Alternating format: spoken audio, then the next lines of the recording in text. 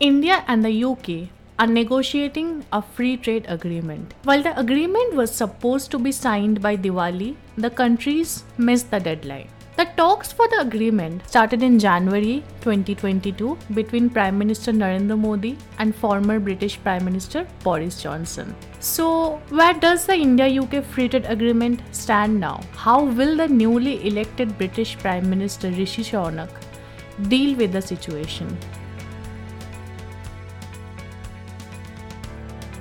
Hello, this is Nabodita Ganguly. Welcome to the BAIL podcast. Today I am joined by Amity Sen, Associate Editor, Business Line, who will speak in depth about the India UK Free Trade Agreement. Hi Amity, thank you so much for joining us. Hi. So, my first question to you, Amity, is how will the India UK Free Trade Agreement help India? India's FTA negotiations with the UK is very important for the country because it is in line with the country's current focus on entering into such pacts with developed nations. Where it can gain more access for its labor-intensive goods and its services sector, especially movement of professionals.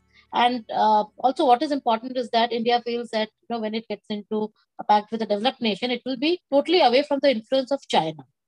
So, and if we look at the FTAs that India has signed so far, we have such FTAs with only three developed nations, and two of the pacts with Japan and South Korea, they were signed more than a decade ago, and it was only in this year that India, successfully completed its FTA talks with Australia. And although the pact will be implemented only after ratification by Australian Parliament, but the talks have been concluded. So, in that context, this is very important, the India-UK FTA. So, if a free trade pact is sealed with the UK, it could lead to greater market access for India's labor-intensive products such as garments, leather items, food and beverages, tobacco, footwear, agriculture items like rice.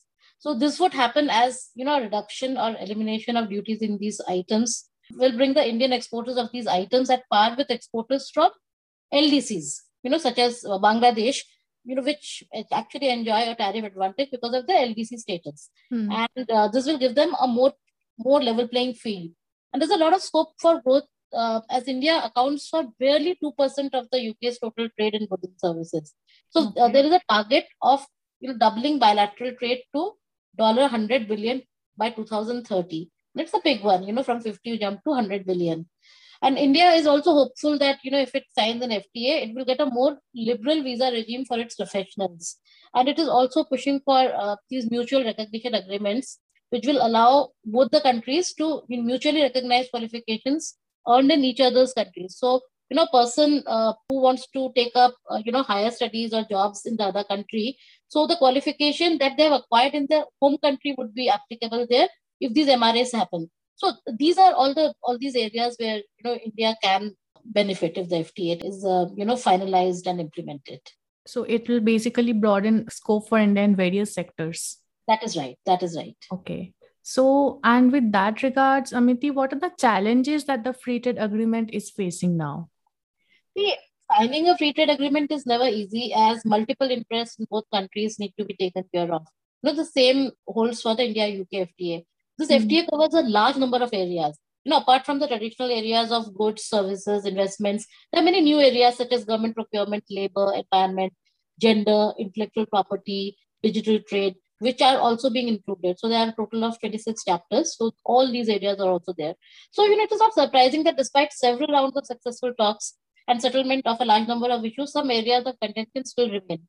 One of the major areas that still needs to be ironed out is the duty cuts that India will commit to in the areas of automobiles and parts and wines and liquor, especially Scotch whisky.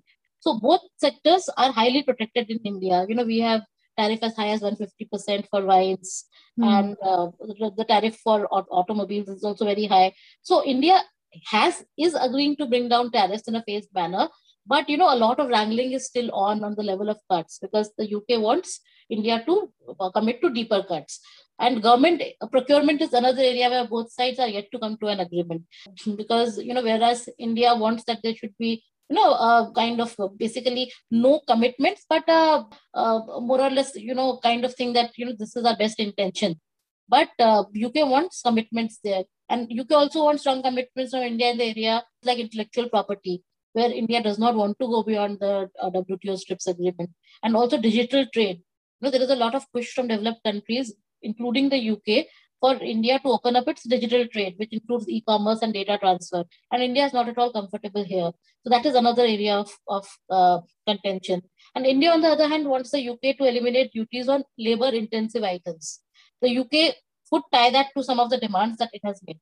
And India would also want more work visas and longer-term visas, which could be a difficult, political call for the UK. These are the areas where there is a great meeting ground is, yet to be arrived at. Okay, all right. So as you mentioned that it's really hard to sign a free trade agreement, and India UK decided to sign this free trade agreement supposedly by Diwali, but we missed the deadline. So Yeah. where does the free trade agreement stand now? When we talk about the Diwali deadline, one has to also remember that the India-UK FTA talks began just 10 months back in January 2022. So there is nothing sacrosanct about deadlines in trade talks, especially once so early in the negotiations. So the Diwali deadline was a timeline to add momentum to the talks, which it did. To comment on the seriousness of the two sides based on the missing of the deadline will not be a correct thing to do. As for where the talks stand now, the 5 rounds of negotiations have already happened between the two sides. India and the UK trade negotiators reportedly completed discussions on 19 of the 26 chapters. That's a big thing to do in 8-9 months. So we just discussed the contentious areas which still exist. So those certainly need to be sorted out before a pact can be seen. So FTA negotiations, are a game of give and take, and more compromises have to be reached. That's a fact. So do you think either of the countries are willing to do that compromise? Both countries know that, without compromise, a trade agreement is not possible. But, it is like a game of cards. You keep hiding your cards and you don't reveal everything. You reveal by and by. So that is a game that is still on. So as I just said that, almost 19 chapters have been concluded, but there's these 7 crucial chapters left. And those crucial areas are remaining. So those areas are important to both sides, and they would certainly want an agreement to be reached there. So yes, I think there would be compromises, but then there would also be a game on to see who compromises lesser than the other. Yes. So, with regards to the free trade agreement, recently, former UK Home Secretary, like she's again back as a Home Secretary in the new cabinet as well, Suella Braverman said, and I quote, "I have concerns about having an open borders migration policy with India because I don't think that's what people voted for with Brexit." Quotation closed. So, do you think these comments will have an effect on the India UK free trade agreement? Suella Braverman did link her comment on Indians overstaying their visa permits and these immigration problems with the FTA. Actually, there is no factual link between the two. FTAs are not about illegal stays. They are about legal movement of professionals and workers between countries. So, when two countries are trying to strike an FTA, they are there to arrive at. They are there to basically agree on legal rules. So, as our MEA also pointed out that these illegal movements have to be dealt through a different agreement, and FTA is certainly not a forum for that. So, I don't think there is a link at all, between what she said and the India UK FTA under negotiations. Okay, so basically, it's not at all related with the trade agreement that's taking place. That's true, but at the same time, it also reflects that there is a concern in UK, amongst politicians about movement of people from one country to the other. So when India is asking for more liberal visa rules, so that is also something which will always remain in the backdrop. So India has to negotiate within those constraints. Yes, understood. So UK just now got Rishi Sunak as a prime minister. So how will his leadership have an impact on the India-UK free trade agreement?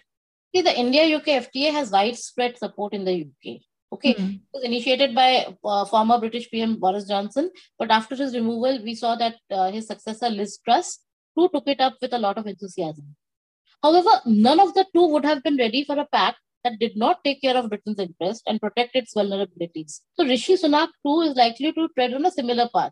there is no reason for him to be, dismissive of the negotiations with India, as it could lead to substantive, because if it is basically taken on Britain's terms, it could lead to substantive gains for the British industry.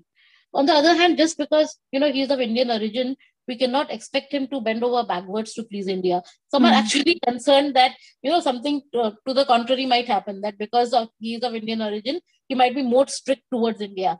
But, if Sunak is the mature politician he appears to be, that shouldn't be a worry for us. Okay, all right. So basically, he'll be carrying on the agreement just as any other prime minister would do. Exactly. That is what I think. Okay. And do you think the UK will just now went through a political turmoil? It is in financial distress. So some are saying that UK is not in the position to talk about a free trade agreement now. What are your views about that? See, if the UK believes that it is getting a good deal with India and its industry will be able to make greater inroads into the Indian market, especially for its Scotch whisky, for its automobiles, auto parts, it would certainly go for it, I believe, because India is a big market. So yes, they would certainly try to draw a hard bargain and not be as accommodative as Australia to India's sensitivities. But that is where India's negotiating skills will be tested. I think that just because UK is in a financial distress, that does not means that curtains could be drawn on the India-UK FTA. Okay, all right. And my last question to you would be, when can we basically expect the FTA to be completed? Rishi Sunak has just been announced as UK's new Prime Minister. He has to put his act together first and would need some time to settle in. He seems to be totally focused on, getting the UK out of the financial mess. And most of the tax breaks that his predecessor press announced are to be reversed. So he will not be, I don't think he'll be overly generous on the FTA with India. That is to be sure. If, I were to take a guess, the next round of FTA negotiations may not take too long to be fixed, but conclusion of the FTA is a different ballgame altogether. India should not be in an unnecessary hurry to finish the talks, as it has to ensure that it is a net winner. So, of course, it has to give concessions, but it has to be, it has to go very carefully about it. And it has to also see that its gains, they are at least equal, if not more than what it is giving up. When the FTA can be completed is something that we have to leave to the negotiators, because putting deadlines to it will not serve either country's purpose. Okay, understood. So as of now, we are not sure as to what the date would be, but we hope the progress is sooner. Exactly. Yes, you're right. Okay. All right. Thank you so much for your time, Amity. Thanks so much. Thank you. Thank you so much for listening to our content. If you like it, please subscribe and share. Thank you.